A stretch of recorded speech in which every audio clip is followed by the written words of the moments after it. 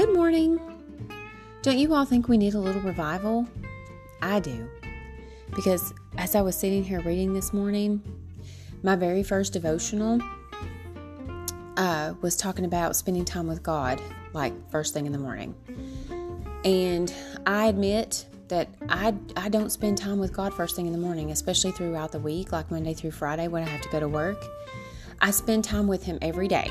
Don't get me wrong, I do. But before work, it just seems like all I'm doing is rushing to get things done and trying to get to work on time, which in my case, if I'm not early, I'm late. So, I'm always rushing.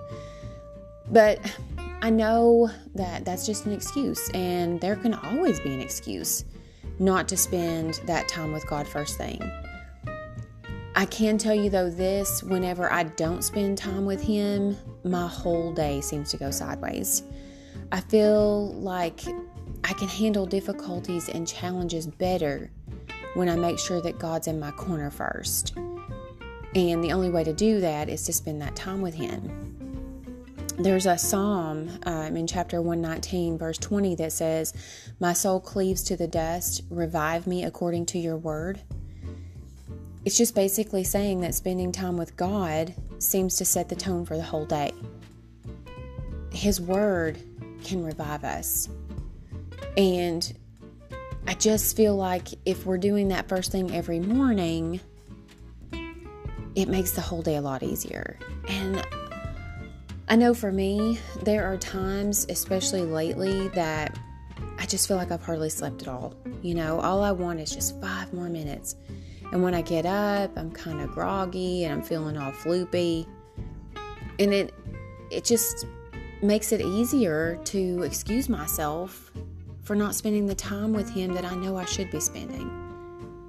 And the truth is, there's no excuse good enough not to dive into the Word every single day. Even if you just start with 5 minutes, you can see how much better your day can be because of it. And I just feel like it makes you want to put more of an effort to add more minutes to your time with God. David made it clear in the Psalm, in that 119, the one that I read just a few minutes ago, that he was revived by the Word of God. And that's exactly what it does. Even in Hebrews, the Bible says that God's Word is living and active and sharper than a two-edged sword. It actually breathes life into us. It will actually wake you up and get you ready for the day. I highly recommend and encourage each of you to spend time with God first thing every morning. Like I said, even if it's just a few minutes, a little prayer and a Bible verse to start your day out right, I just don't see why not. And I'm talking to myself too. But the author of the devotional that I was reading, he calls this the law of first fruits. And I like that a lot because it challenges us to give God our first and our best. It could be the first of our money, our talents, or even just the time. But whenever you give back what God has given to you, you're blessed over and over. I don't know if you guys realize this or not, but nothing that we have is actually ours. Everything belongs to God. So I think the least that we could do is give it back.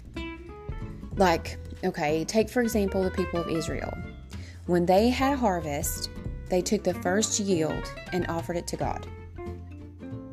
And because they were willing to give it to God first, the rest of the harvest was blessed. I feel like that same principle applies today. By giving God the first part of our day, the rest of the day becomes more blessed. I feel like it keeps our temperament more even. I feel like it brings more joy and more peace to our hearts and our minds. And with the state of the world today, and as nasty as people are becoming, we could all use more calmness in our day-to-day routines. It is fully possible to have the peace that we seek in our daily lives if we wake to the Word of God. So I'm praying today that we're all giving God the first light of our morning, that we're surrendering the whole day to the one who gave it to us.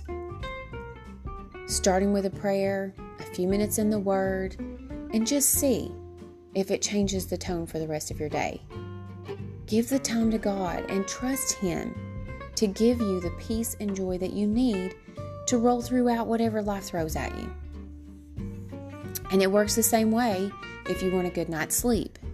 You got to spend a little more time with Him. It's not easy to let things go sometimes, and it tends to stress us out. It tends to make us more anxious, which makes it so difficult to turn off our minds and have a restful sleep at night. But I think if we fill our hearts and minds with the promises of God, it'll make it easier. I mean, let's face it, right now especially, we all need revival. We all need God, and we all need to surrender ourselves to the mighty power of forgiveness and grace. There's not one of us on this planet that's perfect, and we will never be.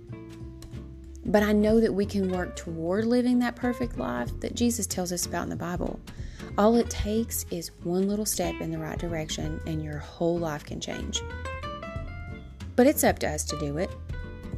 And I know that I fall short every single day. I'm constantly asking for forgiveness. I mean, I fully admit that I've made more mistakes in my life than my share, probably.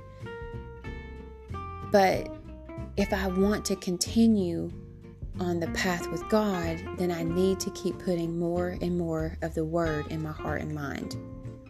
That's what changes me. That's what convicts me. That's when I know I've made a mistake. I always stop and I'm like, oh, whoops, sorry, Lord, please forgive me.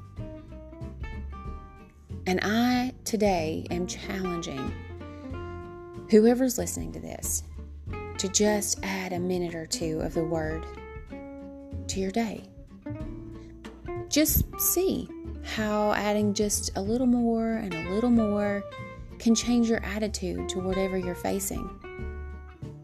And I'm also challenging myself. I want to start my day with God, not just squeeze Him in where I can.